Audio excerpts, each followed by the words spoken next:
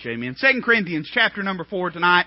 Let's begin reading in verse number 1. The Bible says, "Therefore, seeing we have this ministry, as we have received mercy, we faint not, but have renounced the hidden things of dishonesty, not walking in craftiness, nor handling the word of God deceitfully, but by manifestation of the truth, commending ourselves to every man's conscience in the sight of God.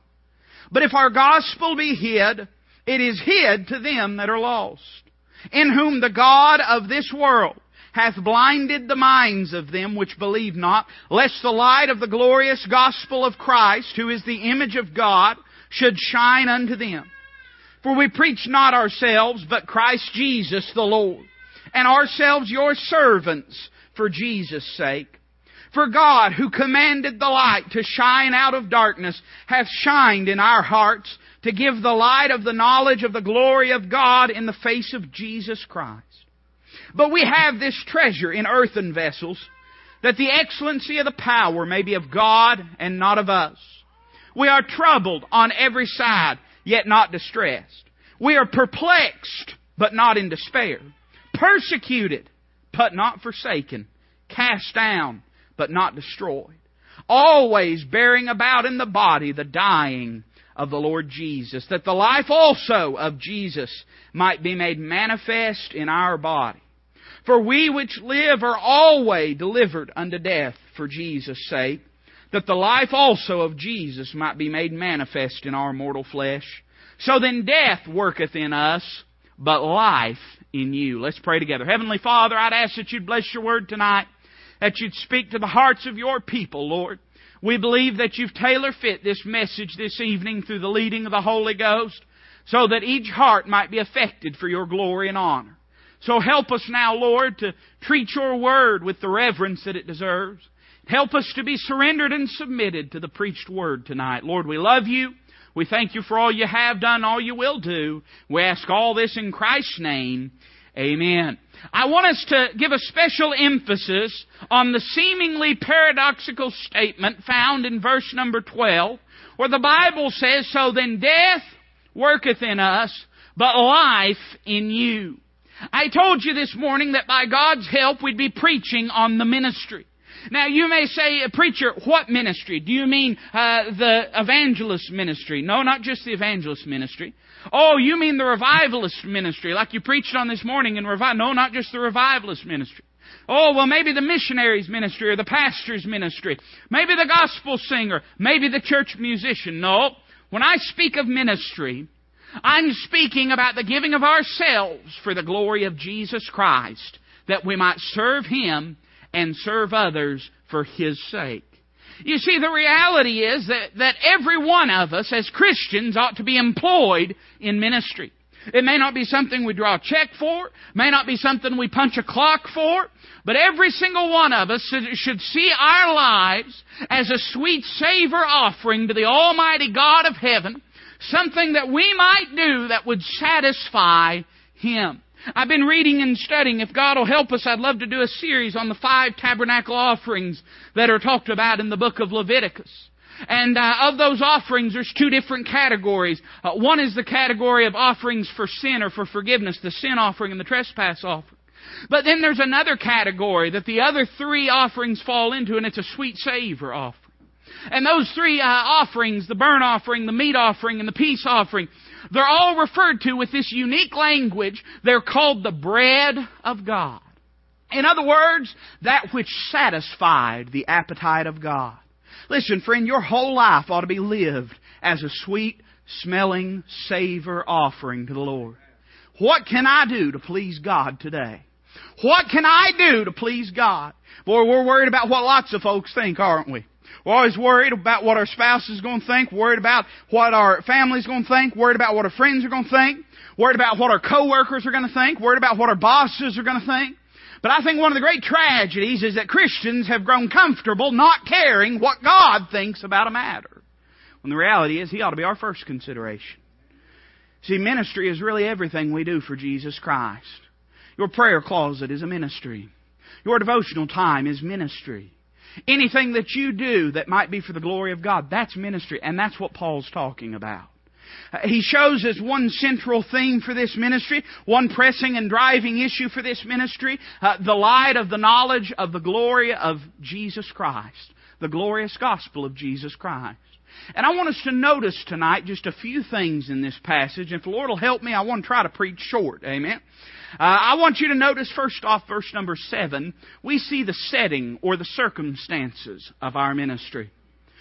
Notice that these circumstances are not something that are unique to the individual, but are universal to every believer. If you know Jesus Christ, then these things are true of you. Look again at verse 7. The Bible says, "But we have this treasure." Let me pause there and say a word about this valuable treasure. You say, what treasure is Paul talking about? Well, it's found in verse 6. "For God, who commanded the light to shine out of darkness, hath shined in our hearts to give the light of the knowledge of the glory of God in the face of Jesus Christ." It's echoed again, as I already mentioned, back in verse number 4, where it says, "In whom the God of this world hath blinded the minds of them which believe not, lest the light of the glorious gospel of Christ, who is the image of God, should shine unto them." Let me just pause right here and say this, that the gospel is a valuable thing. Boy, man, the gospel is a valuable thing. Do you understand that we have the balm for every sickness, for every illness? We have the answer for man's chief questions. We have the peace which passeth all understanding. We have not just an answer, we have the answer as God's people. Christ used singular statements all through His ministry. You won't find a plurality of interest when it comes to the Savior. He used statements of singularity. You say, "What do you mean, preacher?" Statements like this: "I am the way, the truth, the life." You say, "What about this valuable treasure?" It's the valuable treasure. And you and I have it if we've been born again. You say, how do you get a hold of this treasure? Well, I think it's not only through the expression of the gospel, but through the experience of the gospel. Not only that we can just tell people that Jesus died for them, but that we know what we're talking about because we've been to Calvary ourselves. We know we have this treasure. This ministry that we've received as we've received mercy in verse number 1. This gospel, this calling, this commission to make a difference and to make an impact in the lives of others for the glory of God and for the gospel of Jesus Christ. That's a valuable treasure. But I want you to notice, not only do we see a valuable treasure, but we see a vessel of weakness. It says we have this treasure in what? In earthen vessels. Boy, I love that language. You say, "Why you love that, preacher?" Because there's days I wake up feeling like an earthen vessel. Oh yeah, there's days I wake up, and I feel like the golden chalice, but it don't take long for me to be knocked off that high horse. Because most days I wake up feeling like the earthen vessel. Frail, fragile, weak, and easily broken. That's what the Bible says about you and I. Some of you don't want to give the gospel out because you're not a golden chalice. You're just an earthen vessel. And yet God's chosen earthen vessels to house this treasure in. Some of you are scared to give the gospel. You say, "I don't know what I'd say." Sure you do. You know what you'd say. You'd tell them what Jesus did for you. That's what you'd say. That's what you'd say. I appreciate what Brother Larry said about the Romans road found in our bulletin. He said it's not the only way, but it is a way. And what he means by that, that of course Jesus is the only way, but meaning that you don't necessarily have to lead someone through the Romans road for them to be saved. There's lots of passages you can point them to and show them Jesus Christ in. And sometimes we have it in our head that if we don't say it just so, if we don't present it just so, somebody ain't going to get saved. Can I let you in on a little hint? They're not getting saved because of the way you said it anyway. They're not getting saved because of your oratorical abilities. They're not getting saved because you're just so clever with your wordsmanship. They're getting saved because the Holy Spirit of God is showing them that they're lost sinners in need of Calvary. At least that's why I got saved. As a 10-year-old boy in my bedroom alone, I got saved. No one there to lead me through a prayer. No one there to ask me to raise my hand. No one there to push. No one there to prod. Nobody except the Holy Ghost. But He was able. He was able to show me my need. And some of you are scared to give out this treasure. You're scared to bear it forth because you're an earthen vessel, and yet that's the very kind that God chooses. We see not only this vessel of weakness, but I want you to notice this vision of divine glory. Why did God choose it such? Now, I'm going to tell you how most of us think. Because most of us, if we as God, we do things a lot different, and we better thank the Lord that we're not God, because it'd be a mess.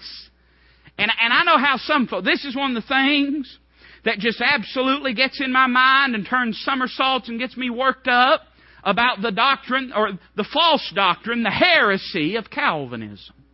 Because it's this notion that God looked down from heaven and looked at a certain group of people and said, I want them on my team. I'd have you know that when God looked down from heaven, He didn't see anybody worthy of His team. He didn't see anybody with a good batting average or a good percentage. When God looked down from heaven, He saw lost, wretched sinners. Every one of them depraved. Every one of them in need of Calvary. Every one of them helpless and hopeless. Not a one of them worth more than any of the rest of them. And the Bible says He tasted death for every man. Every man. But some Christians have that notion, that God's putting together a dream team. If He was, there wouldn't be nobody but Jesus Christ on it. Amen? He's not putting together a dream team. That's not the idea. And so why does God use vessels of weakness? People so easily shattered and broken, so easy to fall and to fail. Why does He do this? Notice what our verse says. Look again with me at verse number 7. But we have this treasure in earthen vessels, that the excellency of the power may be of God and not of us. Let me tell you what's going to open that Bible up for you. Are you ready? Let me tell you what's going to make this Bible make sense to you, at least in some small semblance. When you get in your mind, and when you convince your flesh that whether your flesh likes it or not, it's still the truth. When you understand that every single thing, from the moment that God hit the big clock, if you want to call it that, and began time, all the way throughout all of it, from eternity past to eternity future, every single thing that's ever lived or breathed, every word that's been uttered, every action that's been through its own energy has accomplished anything, every bit of it has been for the glory of God. You'll understand that book a lot more when you get that in your mind. That it's all about the glory of God. It's not about your glory, not about your comfort. I know there's popular preachers. It's hard to say that word preacher talking about some of these folks. But there's people out there, and you've seen the videos, you've read the articles about these folks saying, oh, it's all about us. It's all about us. We pray, it's for us. We worship God, it's for us. It's all about us. And that's what God really wants. It's all about us. I get worried when people start talking about us too much. That sounds a little bit too humanistic, doesn't it? All about me. No, something that you'll find is that it's not all about you. It's all about Him. Every bit of it's for His glory. And listen to me. If God should so choose to snuff you out in a moment with no apology, with no sympathy, and do it for His glory, I'm not saying He will, but He'd have every right to. He is the Creator. We wouldn't be here if it wasn't for Him. We're only here for His glory. You say, I can't rationalize that. Well, don't rationalize it. Believe it. You say, I can't accept that. That's unpalatable to me. No, that's not unpalatable to you. That's unpalatable to your flesh. It's your flesh that hates that. It's your flesh that seeks to rise in rebellion against God. It's your flesh that doesn't like that. The spiritual man can discern that and understand the implications of it. You see, we find the divine vision of God concerning our ministry, my ministry, your ministry, anything that we might do, is that it might be for His ultimate and greatest glory. That's the reason. There's some out here. Listen, I'm just trying to let the Lord lead me right now. There's some out here that believe we ought to try to win people at any cost. No matter what compromise it means, no matter what it takes. Go anywhere, anytime, sit with anybody. And there's lots of folks that believe that that's the road to ministerial success. But I would have you know that the grand purpose and scheme for God for our lives is not that we win as many people to Christ as possible. Well, I know, I just shivered your timbers, didn't I? No, but the book of Ephesians says that we might be to the praise of His glory. Glorifying God is more important than filling pews. I'm not opposed to filling pews. I'm not opposed to winning people. I'm not opposed to the gospel going out. It needs to go out. I'm not saying we shouldn't. God wants us to reach people. God wants us to reach masses if we can reach masses. So I'm not being dismissive of that. But what ranks in prominence higher than evangelistic efforts, higher than ecumenical fellowship, is the glory of God. That's more important. That's more important. You say, I don't know about that. Well, I do. The psalmist says, Thou hast magnified Thy word above Thy name. Stop and let that ring in your ears for a minute. Thou hast magnified Thy word above Thy name. There's none other name given among men whereby you must be saved. We call upon the name of the Lord Jesus Christ. The name of Christ is important. And yet the Bible says He's magnified His word above His name. The name of Jesus is the means whereby folks are saved, but the Word of God is exalted above that. That ought to tell us where God's priorities are. That ought to tell us. Jude said that he thought it needful when he determined to write unto you of the common salvation. He determined that it was first needful that he exhort you that you should hold fast unto the faith once delivered unto the saints. I'm saying there's more important things than counting noses and filling pews. The glory of God's more important than that. That we be found unto His praise and honor and glory. You say, preacher, are you saying we need to be these spiritual introverts? No. That's not what I'm saying. I believe in separatism. I don't believe in isolationism. And I know some churches that do believe in isolationism. I know some churches do everything they can to keep folks out their door, and I'm against that. But I do want you to understand that there's greater things than being able to put another notch on our belt or say, look how big our ministry is. The glory of God supersedes that. God doesn't. God uses you because He can get glory out of you. That's why He uses you. God uses me because He can look at me and you can look at me and say, that can be Toby. It has to be God if it's anything. It has to be God if it's anything. If there's anything worth mentioning, anything that'll last, anything that has impact, it's not Him. He's just an earthen vessel. It must be God. So the weaker you are, the more usable you are to God. Sometimes we say, well, if I was just better. No. Old Lester Roloff say, you never have to worry about getting too small for God, but you can get too big for God in a hurry. And the fact of the matter is, if we'd allow God to put us down to our right size, then He could get the right amount of glory out of our lives. We see the setting of our ministry. But notice the suffering of our ministry. Look at the next verse, verse number 8. And I'm going to confess to you that we're going to split up verses 8 and 9. We're going to go right down the middle of it and split them up. And I'll show you what I mean. Look at the first category of suffering that's mentioned. It says in verse number 8, we are troubled on every side.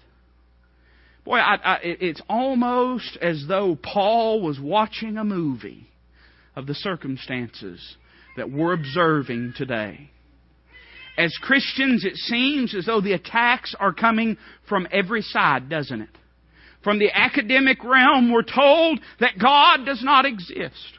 From the spiritual realm, we're told that we have a greater priority than God. From the moral realm, we're told that if it feels good, do it. From the political realm, we're told that if we're ever going to... Listen, it ain't crossing the aisle that bothers me. It's crossing the boundaries of God's Word that bothers me. We hear all this talk about crossing the aisle, crossing the aisle, crossing the aisle. And the thing that bothers me is not that a politician does or don't cross the aisle. It's that every single one of them, it seems, will cross the boundaries of God's Word. And it seems as though we're troubled on every side. You turn on the news and it looks like the world's unraveling. We're troubled at every side. Could I say to you that is an intrinsic quality of the Christian experience? It's always been that way. I wish that we could take that preacher, it's hard to say it, preacher, if they want to call her that, and drag her back to a Roman Colosseum and see Christians that are getting ready to meet the vicious teeth of wild beasts. I wish if I could that we could take her on a trip through time and see martyrs burnt at the stake, drawn and quartered, beheaded, and crucified. The reality is that we've always been troubled on every side. Suffering is an intrinsic quality of serving God. If you're going to serve God, there'll be times that you suffer. You say, why is that? Well, He suffered, and He left us an example that we should suffer, the book of 2 Peter says. He left us this example. As He was, so are we in this world, the book of 1 John says. And just as He was hated of this world, we're going to be hated of this world if we're really going to serve Him. We're troubled on every side. Notice the next statement. It says, perplexed. Perplexed. What an interesting category of suffering to be included in the Christian experience. Confusion. Confusion. That's what it means to be perplexed, doesn't it? I think you've all got a good grasp of it. Most of you look a little perplexed right now. Perplexed. To be confounded and confused.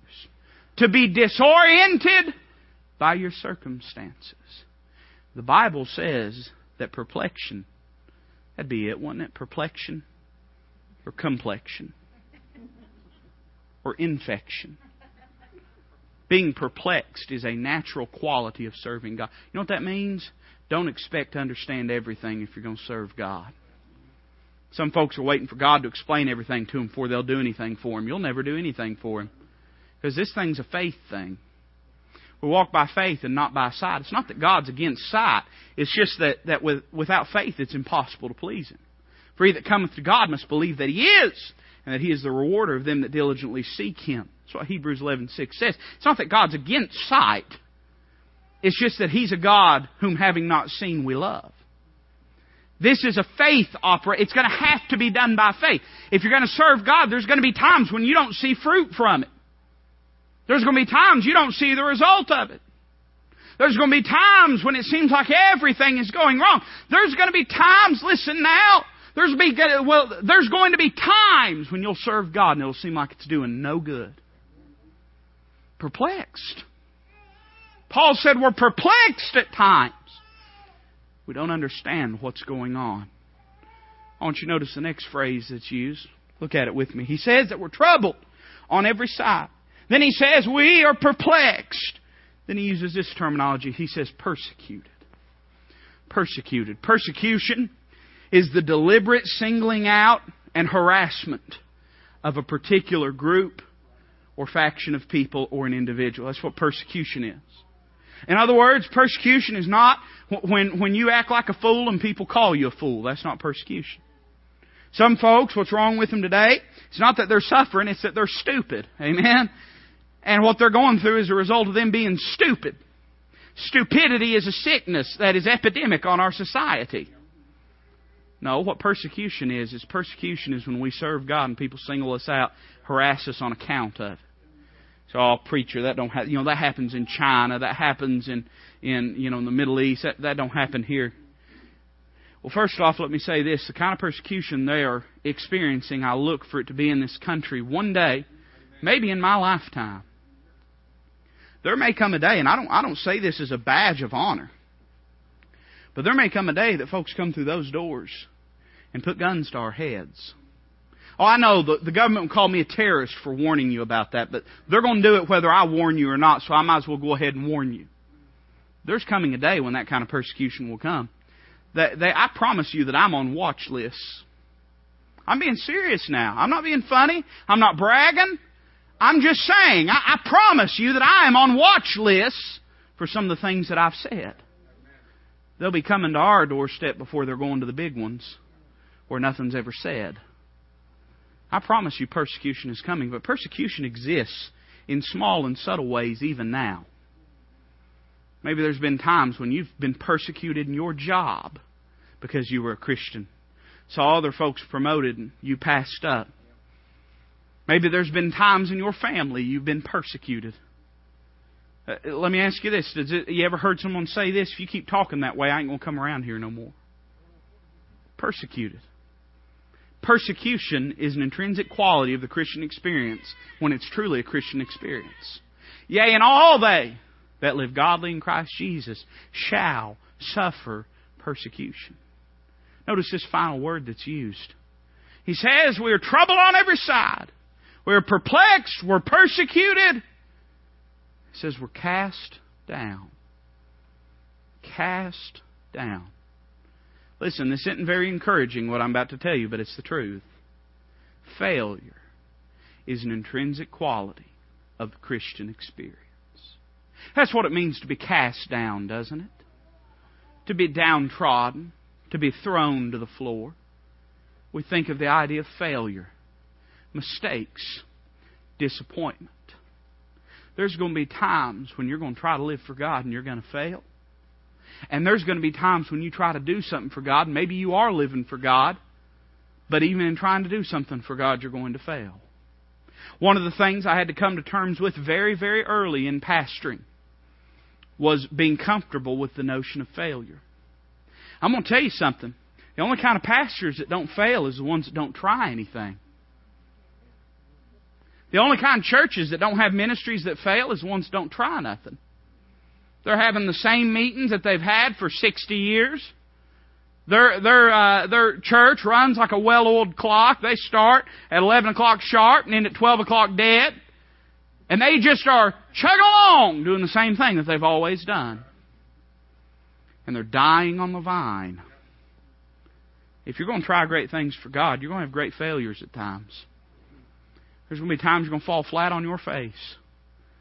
But you know what the Bible says about a righteous man? That a righteous man falleth 7 times, and the Lord raiseth him back up.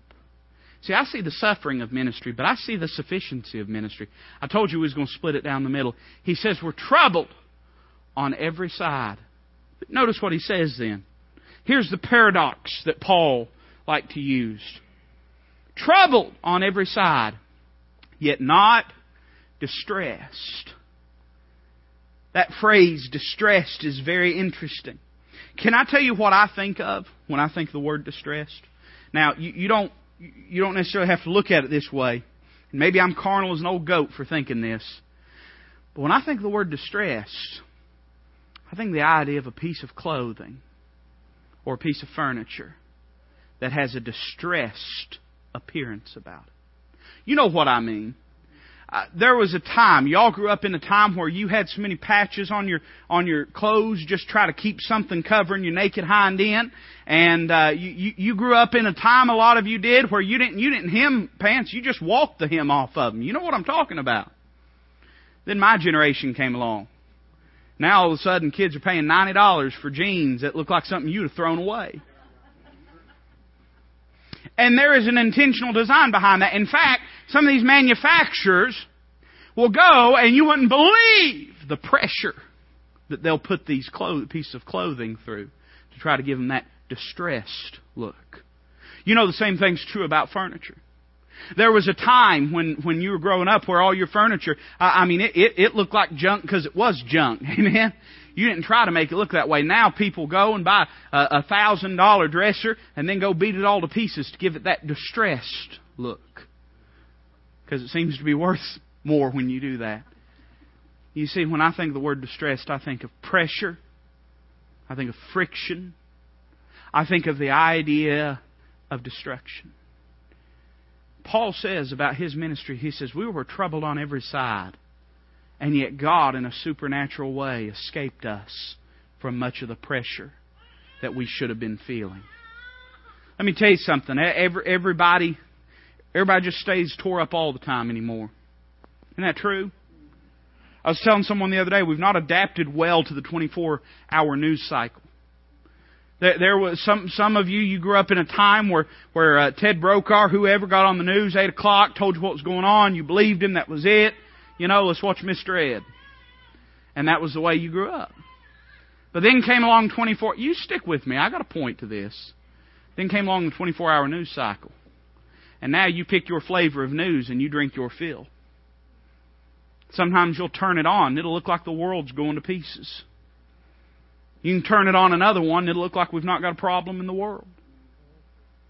You pick whatever that flavor is and then you stick with it. And there's times when it can feel like it's too much for you. How does the Christian respond? Well, Paul says that though there was trouble on every side, that God was sufficient enough to keep it from distressing them. I'm going to tell you here in a minute how He did that, but you just stick with me. Notice the next phrase. It says perplexed but not in despair. He says, though we were confounded, we were not discouraged. Though we didn't understand, we didn't give up. As I said a moment ago, you're going to have to make up your mind that you're willing to serve God when you don't understand, because most of the time, you won't understand. Most of the time, it won't make sense. Most of the time, you won't be able to make heads or tails out of what's going on in your life as you serve God. There's going to be times you're going to do as Asaph did when he looked over the congregation and he looked over the experiences of God's people. And he said, here I am trying to serve God and live for Him and do something for Him. And I'm met with heartache. And he said, then I look out and I see the wicked man and the godless man. And he seems to flourish. There's times when if you have to know and if you have to understand, you'll quit. That's just the truth. You might as well get comfortable with living on faith and living in faith and living by faith. Because if you're going to live for God, that's the only way to do it. He says that we were troubled at every side. He said, though we were troubled, we were not distressed. He says we were perplexed, but not in despair. And notice this, he said we were persecuted. I like this. Look with me. But not forsaken. Not forsaken. The first two statements that Paul makes reflect his attitude or their experience. And the last two reflect what God did for them in the midst of it. The first two, he says, all this stuff going on, but we weren't distressed. All of this stuff confusing and confounding to us, but we were not in despair. Why? Because though we were persecuted, he says we weren't forsaken. Let me tell you something. Suffering ain't going to last forever, but we will. Isn't that true? Suffering ain't going to last forever, but we will. And we may be the minority right now, but we won't be forever. We may be persecuted now, but there's one that sticketh closer than a brother that'll never leave you, that'll never forsake you. You do your best to get away from Him, and you won't get away from Him. I heard someone say one time, said, well, there's arguing about the eternal security of the believer. And you might as well argue with the laws of gravity as to argue about the eternal security of the believer. It is an incontrovertible doctrine of the Word of God that the believer is eternally saved and sure and secured unto the day of redemption once he's put his faith in Jesus Christ. They were fussing about it one time, and somebody said, well, God will spew you out. And the other fellow said, well, you're not in His mouth, you're in His hand. I say amen. Said, well, what if somebody gets me out of His hand? And said, well, the Bible says, Christ said in John chapter 10, no man shall be able to pluck them out of my Father's hand. And so this fellow really, he thought he had something, he thought he knew. And so he said, well, what if I pluck myself out of the Father's hand? And that fellow knew a little bit more Bible than him, and he quoted in the book of Isaiah where the Bible says that He hath measured the span of the universe with His hand, or the universe with the span of His hand. You know how big our universe is? We could fill this room with the numbers it'd take to express to you how big our universe is. You go ahead and do your best to pluck yourself out of the Father's hand. You better get a good running head start. Because we're talking light years and light years and light years. Why, you could no sooner swim out of this universe than you could get yourself out of the Father's hand. Persecuted. Going through trials and tribulation and discouragement at times. Persecuted, sure. But not forsaken. Notice the next one. He says, we're cast down. We already reflected this. But he said, not destroyed. Not destroyed. Are you aware that our great victory has already been won in Jesus Christ? We don't belong to this world. This world can't do with us as it pleases.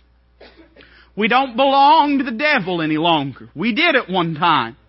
He was our father before we got saved. That's what John chapter 8 says. But now we've been born again into a different family. We don't belong to him. We belong to the Lord now.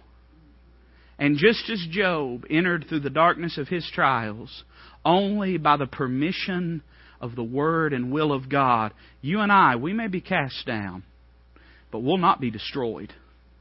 First off, I don't believe we can be destroyed because I don't believe in the annihilation of anything. Not any person. I know there's some. The Seventh-day Adventists believe in the total annihilation of the unregenerate, but I don't believe that. You say, why? Because the rich man in hell lift up his eyes being in torment. No, you see, you are an eternal being that will spend eternity in one of two places. Either in the blessed presence of Jesus Christ or in the damnation of the lake of fire. One of those two places you will spend eternity. So no, we won't be destroyed on that account, but I think it even goes further. I think when it says not destroyed, it's not just saying that you're not going to be annihilated, but I think what it's saying is that though you may endure these failures, you ultimately have victory in Christ. We heard it on Friday morning, a young man saying, I'm a winner either way. Boy, that sentiment is true today. You may fail in your life, but ultimately you'll still be met in heaven with Him if you put your faith in Him. We see the sufficiency of this ministry. I don't have time to preach the rest of my message, but can I give it to you? Would that be okay? I want us to notice not only the setting of this ministry, not only the sufficiency of this ministry, not only the suffering of this ministry, but notice the strength of this ministry. Look at verse 10. Always bearing about in the body the dying of the Lord Jesus, that the life also of Jesus might be made manifest in our body. Now I'm going to go ahead and tell you that I don't have enough time to unpack this, but I'm just going to try to touch on it. We see first off, what's the secret to staying faithful to the Lord? What's the secret to staying faithful to the Lord? Some of you would say, well, the secret is to read your Bible.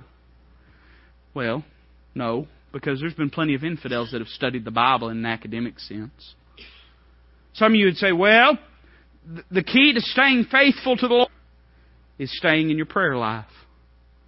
But the truth is, prayer life in and of itself cannot be the only thing that sustains us. You say, oh, well, the key is stay in church. Let me ask you a question. How many of y'all, and I don't want to raise hand, but how many of y'all have known somebody that was in church for decades and then got out? Phrase that sums up the only strength that we find, and it is the phrase, the crucified life. To find ourselves dead to ourselves, but alive unto God. See, the only way that you stick in this thing is by getting yourself out of this thing. The only way that you stay faithful to the Lord is by dying daily, as Paul said. You say, preacher, how do I do that? When Paul speaks of dying daily, what he's speaking of is a conscious, deliberate, and repetitive surrendering of himself to the leading of the Holy Spirit of God and to the will of God and to the Word of God. That's the only way. This thing doesn't get done through the energy of our flesh. It only gets done through the Christ life within us. This thing doesn't get accomplished through us just trying and through willpower. It only gets accomplished when we lay ourselves down at the altar. When we say, Lord, it's okay if I'm troubled on every side, because you can't trouble a dead man. Lord, it's okay if I'm perplexed, because a dead man doesn't have to understand. Lord, it's okay if I'm persecuted, because you can't persecute a dead man. Lord, it's okay if I'm cast down, because you can't cast down a dead man. You say, preacher, quit talking in platitudes. Well, let me put it as plain as I can. To understand that any and all that we do for His glory and for His sake. And so being as we do it for His glory and for His sake, and our ambitions and our aspirations we have laid aside for His glory, then it's His responsibility to see to our needs, to our protection, to our strength, to our faithfulness. To understand that it's not about you and it's not about me. It's not about people clapping their hands and appreciating you and patting you on the back. Oh, that's wonderful when they do. But there'll be times when they won't. And if what you're serving for is that, you won't serve very long. But it doesn't matter that you're perplexed because you're not serving because you want to know everything. It doesn't matter that you're cast down because you're not serving so that you might be successful in men's eyes. As long as the Master is pleased with me, that's all that I need. Men may call me a failure. Ministry my ministry or the ministry that God has counted me worthy to be in may never be written down in books. It may never be lauded and applauded. It may never be the kind of thing that men admire. But if I'm serving where Jesus wants me, in the way that Jesus wants me, when Jesus wants me, and for the glory of Jesus Christ, I'm a success. Can't cast down a dead man, you see, because he's dead. Not only the crucified life, but the Christ life within us. What do we do then, preacher? If my ambitions, if my aspirations are dead, if what I want out of life is unimportant relative to the glory of God, then how do I live? What do I do? Paul answered this question for us.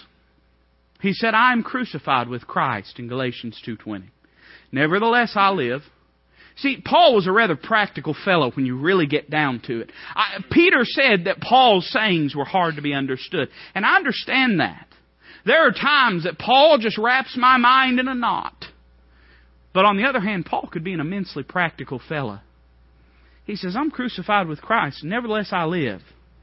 He's saying the spiritual crucifixion that I have to take part of every day in laying myself down at an altar, that presents a problem, which is what is going to be the driving passion and motive and guiding force in my life? What is going to be the thing that drives me? I'm crucified with Christ. Nevertheless I live. Yet not I. Paul says, I don't resurrect myself.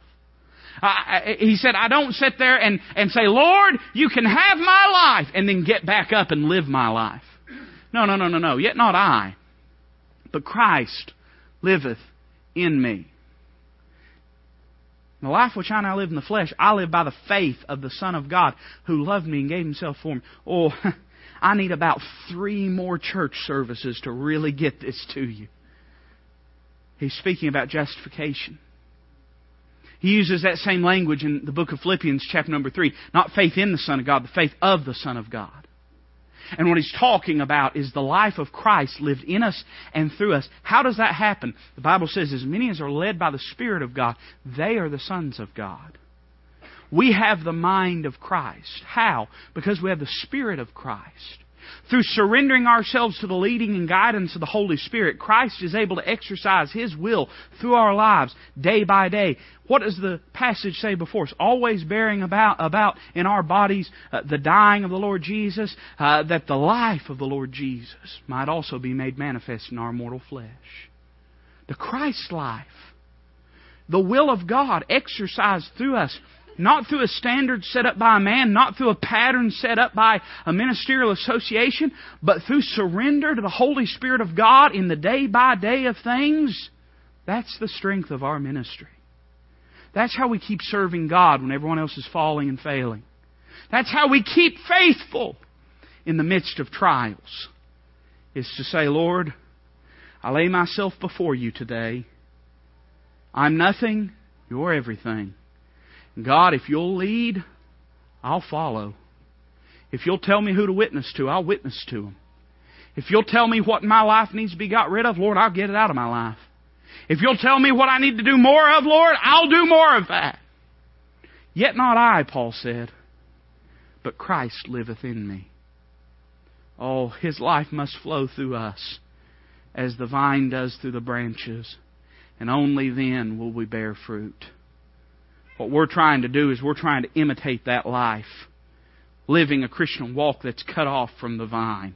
And we wonder why we're not bearing fruit. We're not bearing fruit because that life does not come through the appearance of the branch, through the sturdiness of the branch, or through the straightness of the branch, but through its value and connection to the vine that it's a part of. The strength of our ministry. Notice the third thing. Not only the crucified life and the Christ life, but the consistent life. Notice that word, always. Always bearing about in our body the dying of the Lord Jesus. Always. I'll tell you why some of us have never done anything. It's because we won't stay faithful long enough for God to do anything in our lives. We're like a roller coaster. We're up 1 second, we're down the next. We're devoted 1 minute, and we've cast it off the next. And then we wonder why we can see no success in our life, no encouragement in the lives of others, no ability to make an impact. Because we're all over the place, that's why. If you won't get consistent, then you won't make an impact. You've got to get to the place where He means more to you than anything, and you're going to make Him Lord of your life, King of your castle. And you're going to do what He would have you to do, not just today, but tomorrow, the next day, the next day. So many of us, we get in a fervor, you know. And it's easy to get in a fervor. You know what the great thing was about the burning bush? I think you're still with me, so I'm just going to preach. That was my introduction. No, I'm joking. Somebody will get up and leave if I say that. You know the great thing about the burning bush? Not that it was burning. In fact, it was a pretty common occurrence in the desert because of the immense heat and the dry, arid climate. It wasn't an uncommon thing for a bush to spontaneously burst into flames. No, Moses didn't say, look at this great sight, this bush is burning. He said, look at this great sight. This bush is burning, and yet it's not consumed. See, we get focused on the flame. But Moses understood face to face with that bush that it wasn't the fire that was glowing, it was the fire within that made a difference. We get all excited when someone gets in a fervor. And that's good, man. Bless the Lord for it. I'd rather calm a living fanatic than try to resurrect a dead corpse. Amen? I'm for it. I'm not against it. But the thing is, it's easy to get in a fervor on a Sunday morning, Sunday night, Wednesday night. What will you be on Monday? Are you willing to be consistent? It's the consistent life. I'm just going to read this last verse and then I'm done. You know what amazes me? I've told folks that every Sunday for 4 years and they still believe me. Look at verse 11. For we which live are always delivered unto death for Jesus' sake, that the life also of Jesus might be made manifest in our mortal flesh. It interests me how that living is characterized. What a paradox. For we which live are always delivered unto death. What a paradoxical statement, that you've not learned to live until you've learned to die. And you're not ready to die till you've learned to live. A lot of what we call living is really death. And a lot of what we're so afraid of as dying to self is really the doorway to living. You know what the Bible says about she that liveth in pleasure? It says that she's dead while she liveth. She's dead while she liveth. What about those of us that have learned to deny self, to crucify self and to live in Jesus Christ? We're alive while we're dying. You won't learn what living truly is till you put all yourself on the line for Jesus Christ. You'll never know it. It'll always be ungraspable out in the distance somewhere. You'll never really know what living is until you learn to sell out to Him. It'll always be something folks talk about and preach about, but something you'll never experience till you're willing to have enough faith in Him to say, Lord, if you tell me this is real, I'll believe you. I'll give you everything. I'll give you all that I am. Lord, I want to know what it is to live. And the answer from the Word of God is then you must learn how to die. What are we trying to do this evening? Did we come just to hear another sermon? Or did we come that God might change our lives? It doesn't begin through the life, it begins through the death. And I wonder how many here, if they were to be honest before the Lord, would have to admit there's areas of my life where I've not died to self. There's areas of my life that I've not given to Christ. Can I invite you tonight to learn what it is to truly live through dying to self?